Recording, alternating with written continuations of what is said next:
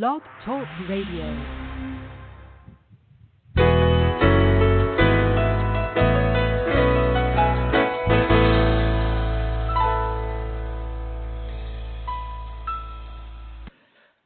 Good morning, everyone. This is Johnny Tan, author of From My Mama's Kitchen, Food for the Soul Recipes for Living. Welcome to From My Mama's Kitchen Talk Radio Show. My guest for this morning is Renee Mollan-Masters. She is the author of the novel, The Friendship Pod Affair. Renee and I will be discussing her inspirational work about friendship and the power of forgiveness. Good morning, Renee. Welcome back to From My Mama's Kitchen Talk Radio. How are you doing this morning? I'm doing wonderful. Thank you for having me. I'm so glad to be here. It is a pleasure to have you on the air with me this morning. It has been 3 years since we last talked on From My Mama's Kitchen Talk Radio, and at the time, we were discussing your critically acclaimed book and program, You Are Smarter Than You Think. So it is delightful to have you back. Thank you. I'm so glad to be here. Wonderful. The Friendship Pod Affair is an interesting read, especially during these extraordinary times in our world. So congratulations for such an inspirational work. Oh, man. I'm so thankful, too. We got to move it through and bring this to the world. When I started writing this new book, I wanted to write something that was inspiring and something that solved the problem. I had no idea that it would be so pertinent to today's world. And it is, and just amazing things are happening with it. It's really amazing. It's just a fun ride for me. Fantastic. I've always believed in life's rhythm and perfect timing. So this book is just perfect. It's here at the right time, and so much luck to you as far as that goes. I know it's going to be very, very exciting. Please give us a quick walkthrough of your life from childhood to the present moment. Well, I was born in Central California. I got my master's degree in speech pathology at Cal State Fullerton. About 20-some-odd years ago, I married my husband some 30-some-odd years ago, and I moved here into the woods in Ashland, Oregon, about 25 years ago.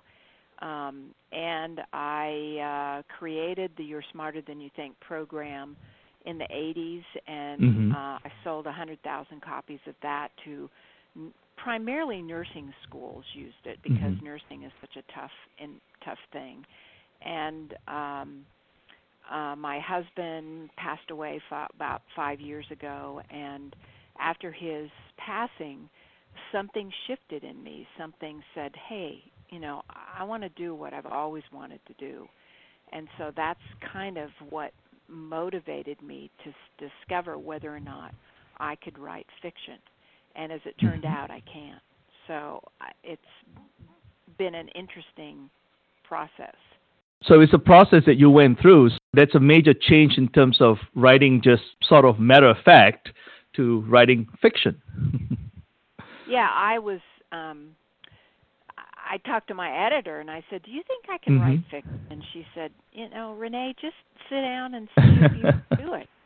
And so I went to, my mom was a really good artist. And when I was a little kid, I used to come home off the bus and sit next to her while she was painting. And I knew this place that she went because I would kind of go there with her. And so I went to that place. And it's very peaceful, and it's a place of creation, and that's where this book was written from. And I've heard other writers talk about going to that place, and it was usually I'm a person that gets to meetings on time, but I've had a couple of instances where I have totally blown off meetings because I'm in this creative place. And I lose complete track of time. And they talk about if you do something that you love, you will never work a day in your life. Well, I never worked. This just was the most enjoyable experience I've ever had. Very interesting. Going back to when you were in college, what led you to the pursuit of speech pathology as a discipline? Well, a long time ago, and most people don't know this, when women wanted to get a career back then, we had a few options: teaching, we could do speech pathology, we could do nursing, we could do secretarial skills. I mean, women weren't really accepted in everything. It was rare. So I bumped into speech pathology, and I decided this would be an interesting thing to do, so I got a master's in it. I did it for about 10 years, and it was kind of the thing that launched me, and it was a good thing to do for when I was younger. That's wonderful, because life in so many ways is a journey. Maybe at the time you may not think a whole lot about it in terms of like where it's going to take you, but before you know it, it's 10 years. And then you just mentioned something critical there. As you were on this path, you used that as a platform to kind of launch you. Yeah. When I did You're Smarter Than You Think, some of the elements that are in that program came from speech pathology, from my experience as a speech therapist. And it definitely helped me. You know, I connected to the material, the research that Dr. Gardner had done because of my experience in speech pathology. So it really did launch me. It really gave me the credibility that I needed in putting that together. Very interesting. So sometimes the moral of the story is just do the best you can at the current situation you're at. No telling what will come out of it down the road. And in this particular case, it's just you're building layers, and that's the very first layer that you need to have. Absolutely. And it seems like things come to you at just the right time if you're open in those layers. I'm much more conscious at this stage of my life, understanding the power of creation. And I didn't understand it back then. It just sort of happened. But you know, I'm a lot more conscious right now with that process. When we are in the moment, we just are on for the ride, basically, I guess. Yeah, we're on for the ride. Yeah, looking back, and it's interestingly enough, we can see how things are sort of chain linked together, and we're building this little foundation, and from that foundation, we're able to build something else. And that leads me to the next question. Are you still a rancher? Well, I thought that was an interesting question, because I live on 20 acres of woods. So I don't consider myself a rancher. I consider myself a keeper of the environment. And it's a fabulous place to write and to work. And it's fabulous to just walk out and reconnect with nature. And I'm about 10 miles from a very artistically inclined environment, so I can be inspired going just to town. And so it's a perfect place to live. Very interesting. Wonderful. When did you discover you have a talent for writing? Well, I don't know. That's a really good question, because I think that my writing has been an expression of something deeper, something that just wanted to be expressed, and it didn't have to do with the technical aspect of writing. My writing has definitely been supported by my editors, and when I started writing fiction, what I discovered is that I have this amazing imagination and a creative part, and that's the part that's being expressed at the moment. And I still have editors, again, that support me with the expression of what I'm experiencing deeper inside. Very interesting. Very, very interesting. Do you daydream a whole lot? Well, I try not to, because I do something different. Which is, daydreaming can get you off, and it can be something that you enjoy doing, and then you don't take the steps that you need to take in order to achieve your dreams. But if you can, but what I do is a lot of visualization. And that visualization is very pointed, and it's not about going off on a daydream. It's about pointedly looking at what I would like to have in my life, and what do I need to do to move in that direction? What steps do I need to take? That's very interesting. So you sort of meditate in a way. You're trying to sort of manifest what you would like to accomplish for the future. Exactly. It's kind of like if you can we have unbelievable power inside of us. Unbelievable power. And you can see the power that you have by looking at what's in your life, because you put it there. And there's many people that have been talking about this for hundreds of years, and I'm not the first one. I just latched onto it. And, it's like if you don't ask for a day that's joyful and filled with love and filled with possibility, you won't have it. You have to look at what do you want? What is it that you want? You need to be a sailboat and you need to put the wind in the sail. Now, that doesn't mean that you do this by yourself, but it does mean that you look into your heart and tell the truth about what do I want to do here? What is it that's important to me? And then start thinking about the possibility and what are the specifics. People don't get specific enough about what it is they want. And the more specific you can be, the more that things begin to start moving in that direction.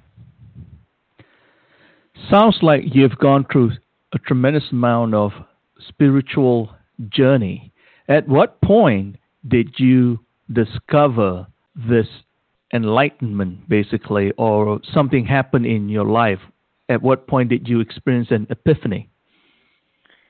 Well, when you take care of a husband that has vascular dementia, which is like Alzheimer's for 10 years, you have a choice. You can be miserable and have a miserable experience. Very easy to do that. Or you can say, okay, I want this to be a different experience. I want to discover how I can rise above this situation and help him out. He's my best friend. I wouldn't want to leave him. But how can I help him out? And how can I be in a different place? And through that process, this is what I discovered. And it's every day is uncovering new layers and new possibilities. And it was an amazing journey to go from being miserable every day and hopeless to being to actually having hope, and to have this experience with my husband that was actually really very, very beautiful. And I know it was difficult for him, but at least it wasn't a bad thing for me or for him. Sure. In caring for others, in some ways, we're caring for ourselves. Absolutely. Absolutely. At the very end, I placed my husband in a foster home because it was just, it was more than I could do to take care of him. And we were sitting on a bed looking out at this beautiful scene, and I turned to him and I said, "Jerry, do you love me?" And he turned to me and he said, "I love you, and it's not even hard to do." and it's kind of the reason I love that story is that he was about age 3 at that point, and it was Wow. it was a moment of a symbol about, okay, we had been through the worst of the worst, but we still had this connection and love with one another. And it was a win for me, a big win. Wonderful story. Were you following some authors when you were reading a lot and just getting into books and so forth? Were there some of your favorite authors out there that you still follow? Yes, I love Dr. Dane Eyre. I love Roland Merlot. I don't know how to say his name. Merlot, I think that's close. And Brené Brown, and I love Sue Monk Kidd. Those are some of the ones that I have really contributed to me and helped me with my journey. Very interesting. I know we talk about when you decided to write a fiction. Was that a major shift in terms of your thought process? It was. I had taken a class with Brené Brown, and she challenged us. She said, look, what is it that you've always wanted to do that you haven't done? And it's time to get into the arena. And it so inspired me. And it was right after my husband had passed away.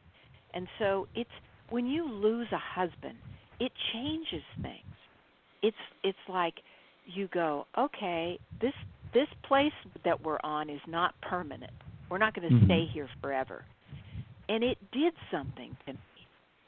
And it challenged me. And what I realized is that I always wanted to tell stories that inspired, that I wanted to do films that inspired. And so I just started doing it. And it's amazing what has happened. And that was probably about 3.5 years ago when that all started. Very, very interesting. Do you consider, in terms of yourself now, that you're a storyteller? I do. In this process that when I was taking the class with Brené Brown, she had us go to our baby books and find some pictures. And what I noticed in this baby book is that my mom had only put one thing in writing. She had a lot of pictures. And the one thing that she wrote was, Renee has an incredible imagination. And I had read that before, but I hadn't taken it very seriously. And I think that those words inspired me to trust this creative part of myself that I hadn't trusted before. And I think I think that's why I have become a storyteller. Is composing a novel more challenging than writing a book? Is it more challenging? Yeah. My experience with writing this novel was that it was just so much fun. It wasn't hard. It was just fun. It wasn't work at all. So I don't think there's really a difference. I think that the process, if you're doing something that you're good at and it's fun, it's not work. It's not hard. It's easy. Very interesting. You're listening to From My Mama's Kitchen Talk Radio. I'm Johnny Tan, your host, and my guest for this morning is Renee Mollan-Masters. She's the author of The Friendship Part Affair. We are discussing her inspirational work about friendship and the power of forgiveness. What makes a good story, Renee? Well, I think what makes a good story are good characters and a great story. And people have told me that have read my story, they say, Renee, I couldn't put it down because I just wanted to find out what was going to happen to the characters next. Right. And so I really think that a good story has good characters in it. Why write forgiveness? Well, this story is really, it's about forgiveness, but it's really about connection. Right. And what happens in a friendship pod is that people who are enemies have an opportunity to connect. And that connection is what changes everything because it makes the story less important. And I had an experience during the election where I decided to test this thing out. Mm-hmm. And I knew someone that had a political opinion different than mine. And so I asked her, so I did a friendship pod with her. And Mm-hmm. so what we did is we sat down and each of us shared with one another our perspective about why we were voting the way we were voting. And we couldn't crosstalk. All we could do is say how we felt. And then we got up and did what we were, we just got up and did what we were going to do after that, which was to have lunch. And we didn't talk about what we talked about. Mm-hmm. So Mm-hmm. what happened in that process is that I felt this deeper connection and understanding with her. Mm-hmm. And my story about why I was voting the way I was voting really lessened. And she felt the same thing. Mm-hmm. And it's kind of a magical thing. And it's like what happens in the friendship pod is that the connection is more important than the story. And when the story lessens and that connection happens, then a third thing can happen, and it can be a solution that nobody ever thought could happen. And that's the process that takes place in this book. It was beautifully written in the book. I love it. You hit it right on point. It is about the human connection because each and every one of us have our own point of view about things in life. There are things that we agree and there are things that we disagree. But the most important thing, I believe, when we talk about situations like this is the opportunity to have the time given to us to give us the opportunity to express ourselves, to be heard. And I think that's the most important thing. Many times we're not allowed or given a chance to be heard. Absolutely. It's the instructions in the friendship pod are we want to hear what's important to you. And people, I said this to someone the other day, and they said, you know, I've never done that before. Nobody has ever asked me what was important to me. Mm-hmm. It's a profound thing to ask. And in the friendship pod, that's what you do. And you don't discuss it. I think where we have trouble with our adversaries is that we try to convince them to believe the way we believe. Mm-hmm. And we discuss our differences back and forth. And it never goes anywhere. It doesn't solve anything. But with the friendship pod, what happens is people listen to one another. Right. They hear one another. And in the hearing of one another, this connection happens. And that connection is really where they're the same. That's the starting point. Well, connection is the end result of listening to learn versus listening in anticipation to reply.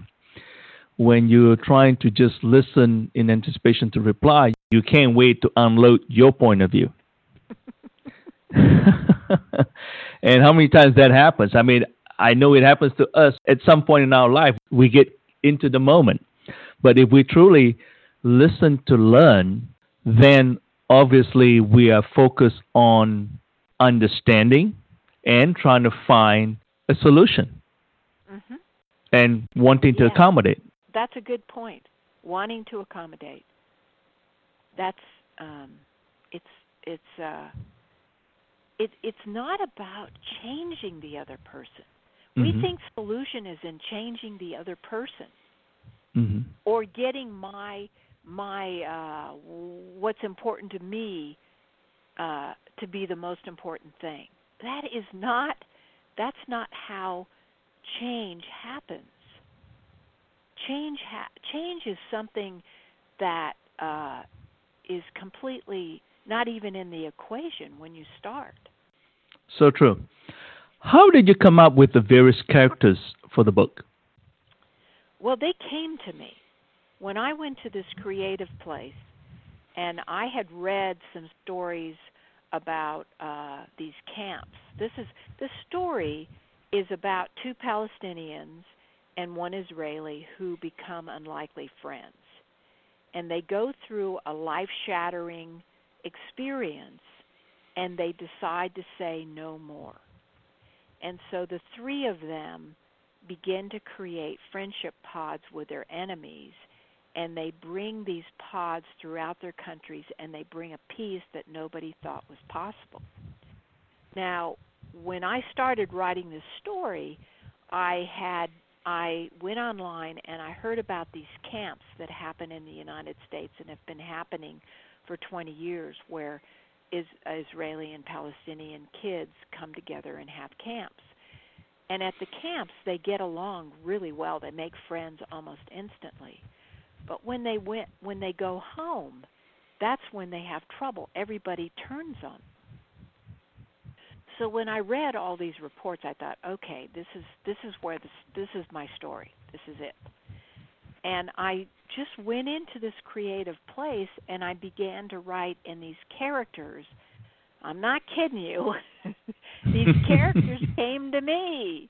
They came to me. Sarah, Shaker, and Amani. They are the main characters, and they came to me. And it's a very interesting experience when you write a novel.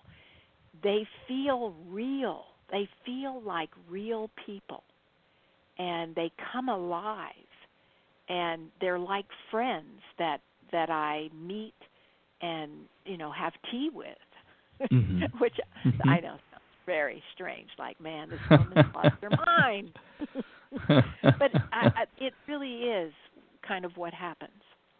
Did you do a lot of research before writing? I did a little bit, but as I say, when I read those reports, and that's kind of was the impulse. I knew some stuff already because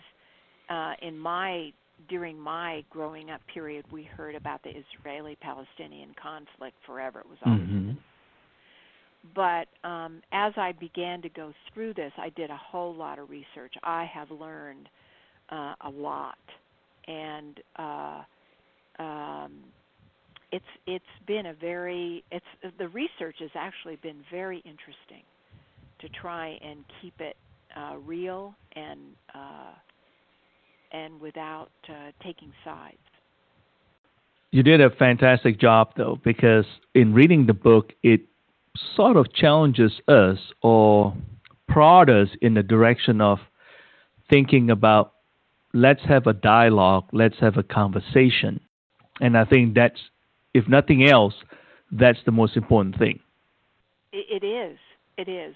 We so often get frustrated and we go to the violent idea. We strike back. We get revenge. These three characters, right after this horrible thing happened to them, revenge was very much a part because they hurt so much. But they were finally willing to say no more. Look, this has got to stop. This is painful. It has got to stop. And somebody has to draw a line in the sand. And so they said they would be the people to draw the line in the sand. Do you use your writings to express yourself or just to entertain others? Wow. Maybe both. I mean, I started out when I started this book that I wanted to write something that would inspire. I think film and book have an opportunity to uplift the population so that we can start moving in a positive way. And I don't think a lot of times authors and film producers and writers believe how powerful they are in changing the way things are. And I do. I see it. Very interesting. This is something that you have developed over time, or is it something that when you first started writing at a young age, with You're Smarter Than You Think, you felt like this is a mission for you, that you have to do this? It really, at some level, I think that's true. I think that for me, there's something that I love to inspire people. I don't know why exactly, but that is what I've always done, and it's something that's it just happens, and it's something that I love to do. So I think it is. Maybe this is why I'm here. Wonderful, wonderful. How was the image for the book cover conceived? It's a wonderful cover, by the way. Isn't it great? I love it. Yeah.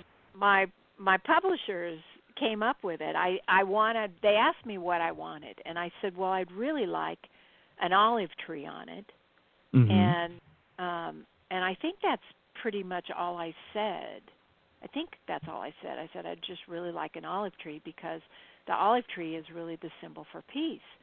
And they sent out, I had, probably 20 covers to choose from. And at the time, I had a party that was happening on the day that I received these covers. And so I pulled them up on my computer, and I had everybody at the party look at all the 20 covers.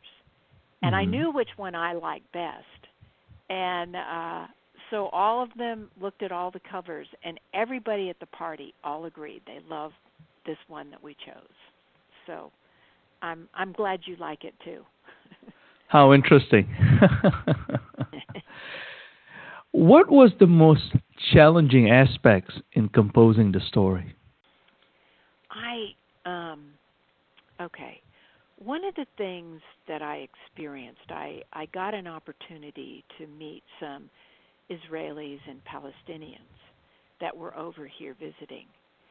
And even doing my research, one of the things that I realized is that they're so polarized, kind of like Democrats and Republicans. There's just that. They're so polarized. And what they say just triggers the other person. It pushes every one of their buttons. And I wanted the book to stay away from that as much as possible. I wanted to be able to communicate that, yes, there was a polarization, but I didn't want to go into the polarization and create for readers to be polarized as they're reading it. And that was really tough for me, to figure out how to do that. I had to have drama in there.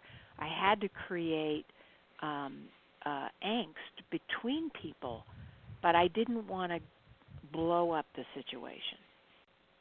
I've read somewhere the people actually in Israel and in the occupied territory, and basically the Palestinians that live in the Middle East, have more of a reconciliatory attitude versus the people that live elsewhere, like in the United States. Is that correct? Well, it's really interesting. I went to they had this group, Combatants for Peace, that are Israeli-Palestinian people that were fighting and now are together as peaceful people. And they came to the United States, and I got a chance to hear them. It was really interesting. I was washing dishes with the Israeli lady that was there, and it was really fun. We had a potluck, and so we were in the kitchen washing dishes together. So I got to talk to her, and she's really lovely. She puts on a memorial service for the Israelis and Palestinians each year. She has 100,000 people that attend, and she's a young little thing, She's doing these powerful things. But she talked to me, and she said she would really love it if the United States would just stay out of their situation, that they have to solve it. It's their problem, and they need to solve it themselves. And some people would say, well, maybe this book is interfering.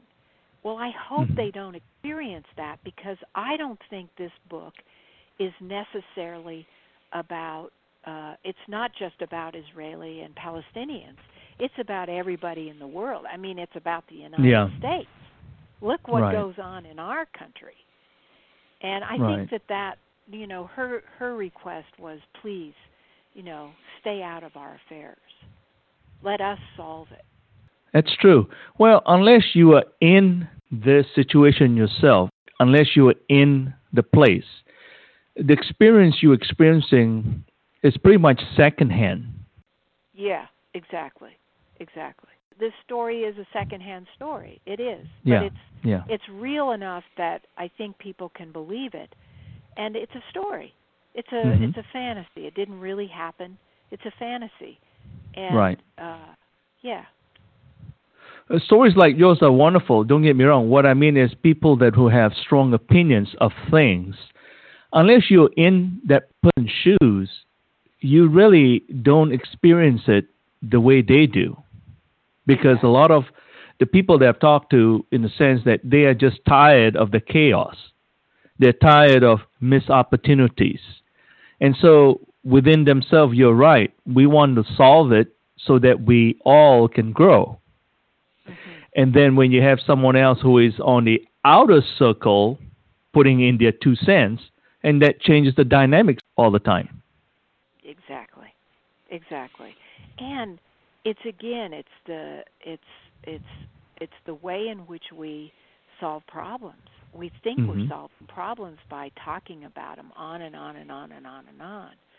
But the truth is, we just need to understand the other guy's perspective.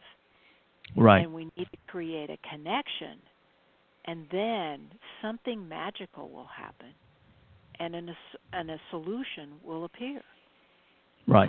But we don't allow that to happen because we're always trying to change everybody. Right. So true. You're listening to From My Mama's Kitchen Talk Radio. My guest is Renee Mollan-Masters. She is the author of The Friendship Pod Affair.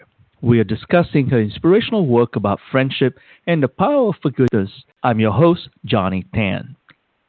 Renee, how much of you is in the book?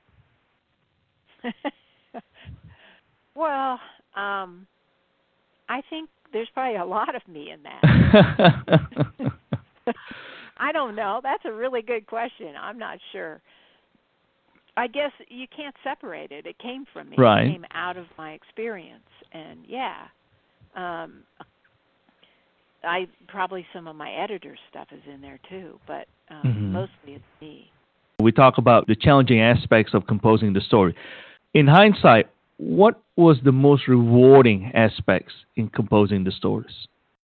Well, it's been magical. In the story, I didn't know where the story was going. I didn't know how the solution was going to be solved.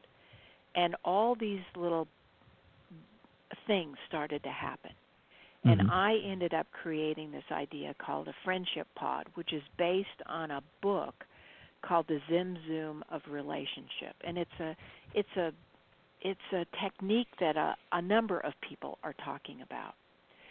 And as a result of creating this idea within the book, I bumped up against an international marketing group, and they heard about the pod, and they got excited about it, and they are going to bring to the world friendship pods exactly like it's described in the book. So it's been, it's so exciting to see what is happening. Mm-hmm. Mm-hmm. And it's like, okay, I created in this story a solution. Right. And it's a solution that could impact everybody, not only in their families, but in their work situations, in their communities. A friendship pod can be used in any of those situations. And what's happening is that with this company that has an internet platform, they're Mm-hmm. going to be building a community where people can help one another build pods, and they can connect with other pods. And the goal is that we're going to spread pods all over the world. Isn't that fabulous, the ripple effect of just one action or thought in this case? It is. It's like if you focus on possibilities, you never know what's going to happen. You just never know. It's been, sometimes I shake my head and think, wow, how did this happen? Yeah. And it gave me chills when the people that are putting this platform together, it gave me chills when it was so much like what was in the book. That's fascinating. Truly, truly fascinating. What would you like for your readers to gain from reading The Friendship Pod Affair? I would hope that they get inspired, number one, Mm-hmm.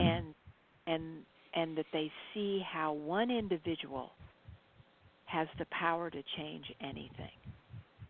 And it's the truth. One person has the power to change anything. And that's one thing I would like them to get. And the second thing is that I would really love for them to try this pod idea with their friends or with their family. I think it would be phenomenal if a family who has teenagers, teenagers who don't Mm-hmm. want to talk Mm-hmm. about their lives, Right. if they sat down and said, okay, we're going to do something, and each of us are going to share what is important to us. And I think that parents would start to have a connection with their teenagers that kind of evaporates when they get into high school. And I don't know. I think I think it would be a wonderful experience. It's a terrific idea. It forces people, and I use the word force here, sort of a gentle tug, to really sit down and have a conversation, have a dialogue. Or to have parents don't understand their teenagers and what's going on inside of them. They Mm-hmm. they don't openly share that kind of information. And if that information is shared in a safe place and it isn't challenged, the parents don't try and change it. They merely listen to it. Mm-hmm. That's the purpose. It's not to judge it. It's not to change it. It's not to do anything with it. It's just to receive it. Powerful, powerful. It is. It is. Sounds very, very powerful. Why is inspiring others so important to you? Well, I love to be inspired. I try Mm-hmm. and inspire myself somehow every day. And when you are inspired, there are other forces that join in and kind of lift your energy up. It's a good place to be. It's a good place to do life. It's a good place to approach whatever you're working on, to be Mm-hmm. inspired. there's nothing better than inspiring someone else. And that comes back again, what you dish out there will come back to you in so many ways. So it's true. So true. It's the law of the world. If you don't know that, I mean, it's a law. It's like figuring out how to do this life so that you don't get killed by it. I mean, don't get destroyed by it. You know, how do you live life? And one of the laws is whatever you put out is going to come back. And if you put out judgment and criticism, that's what's going to come back.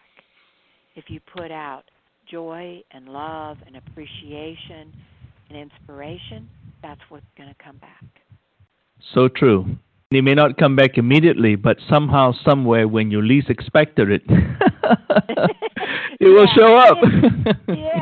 And if you just keep doing it every day, it'll just keep happening. It'll start happening on a pretty regular, consistent way. You'll notice. You'll go, oh, like do it for a month consciously. And at the end of the month, take a look at it, and you'll go, wow, that really works. So true.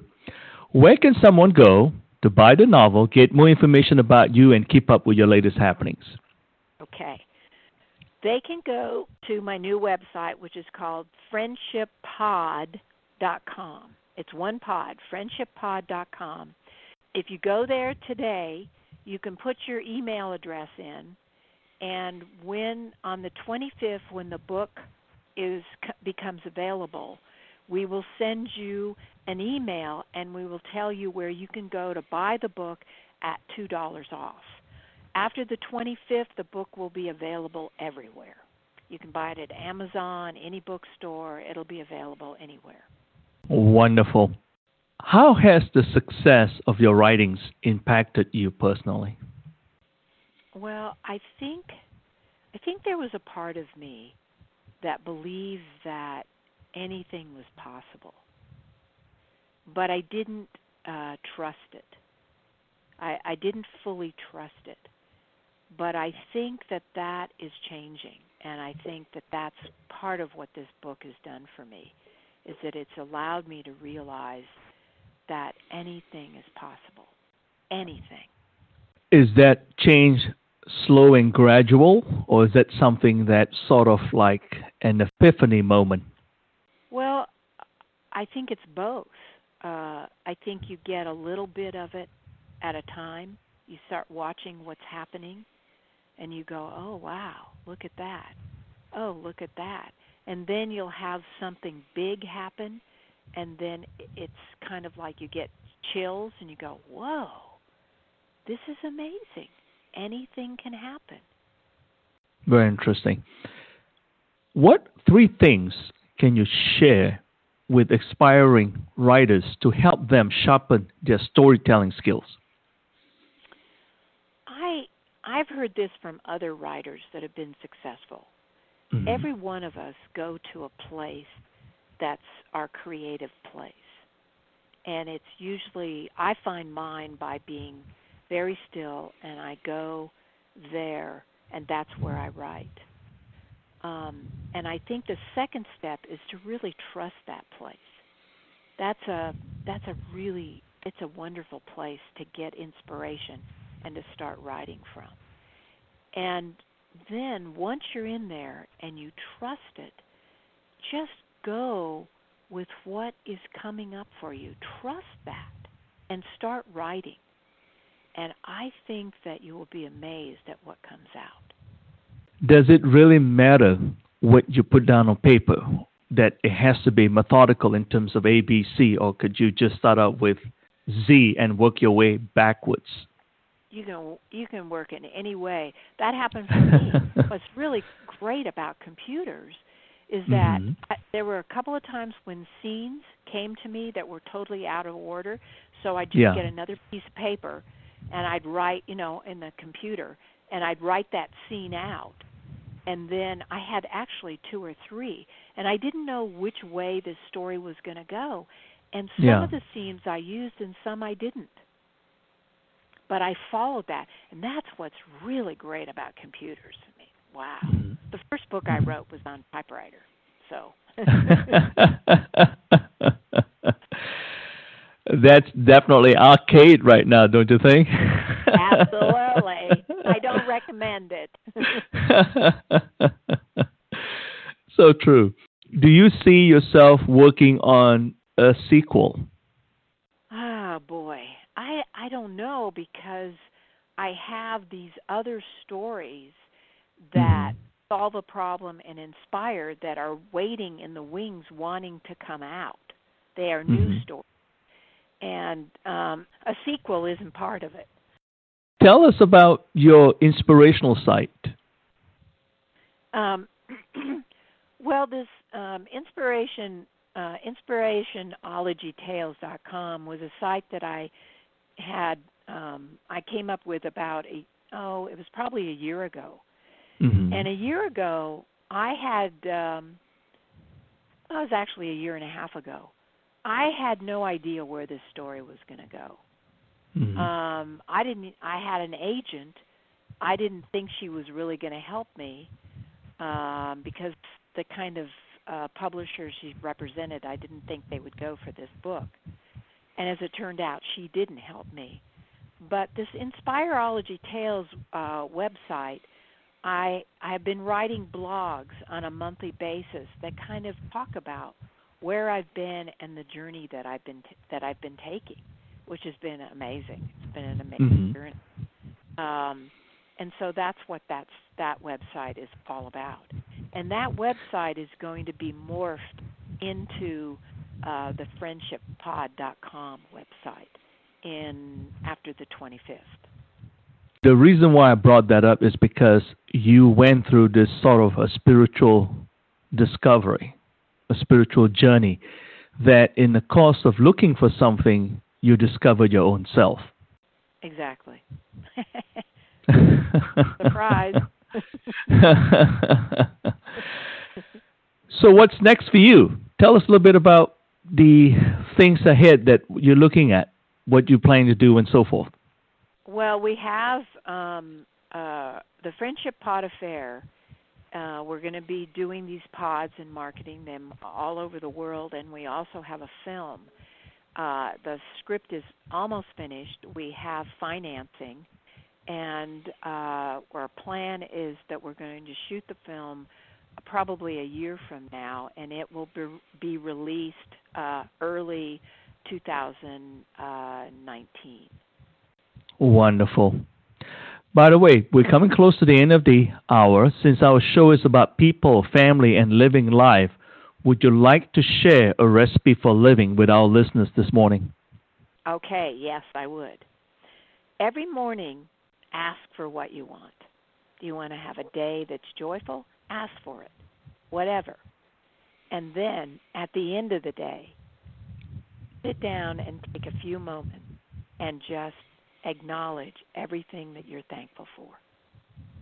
It'll make each day wonderful. Very interesting. When did you start doing this for yourself? I started doing this probably 10 years ago. And And it's made that big of an impact for you. yeah, it's changed everything. It really is. I get up very early in the morning before anybody else does, and Hmm. I have quiet time, and this is important to me. And each evening I do the same. It's a very important thing to do. And some people say, "Oh, I don't have time to do that." Get up earlier. Get up earlier. Yeah. Well, you can do that in the car while you're driving to work. Absolutely, you can do it in the car where you're driving to work. You can. Absolutely. It's about manifesting the day. What would you like the day to be for you? It's your choice. You Hmm. don't realize it, but your mind, your belief, your actions create your day. Hmm. And if you don't like the way your days are going, start looking at what you're thinking about. What Hmm. actions are you taking? Start changing those things. Ask for something different, and your day will start being different. You'll be amazed. So true. So true. You have great power. I agree with that. Totally agree with that. Renee, thank you for the great recipe for living and for spending this hour with me on From My Mama's Kitchen Talk Radio. To all our listeners, please join me next Tuesday morning, April 18th. My guest will be Ellen Tad. She is an internationally known clairvoyant counselor who has been teaching and counseling for more than 30 years. Her work has been supported by the Edgar Cayce Foundation, the Marian Institute, Deepak Chopra, Child Spirit Institute, and the Institute of Noetic Science. Ellen and I will be discussing her latest book, The Infinite View, a guidebook for life on Earth. For additional information about this show and future shows, please go to fmmktalkradio.com. Thank you for listening and have a blessed week. Renee, it has been a true pleasure. Thank you again and have a blessed day. Thank you. It's been a wonderful experience for me, too. Thank you. Bye-bye.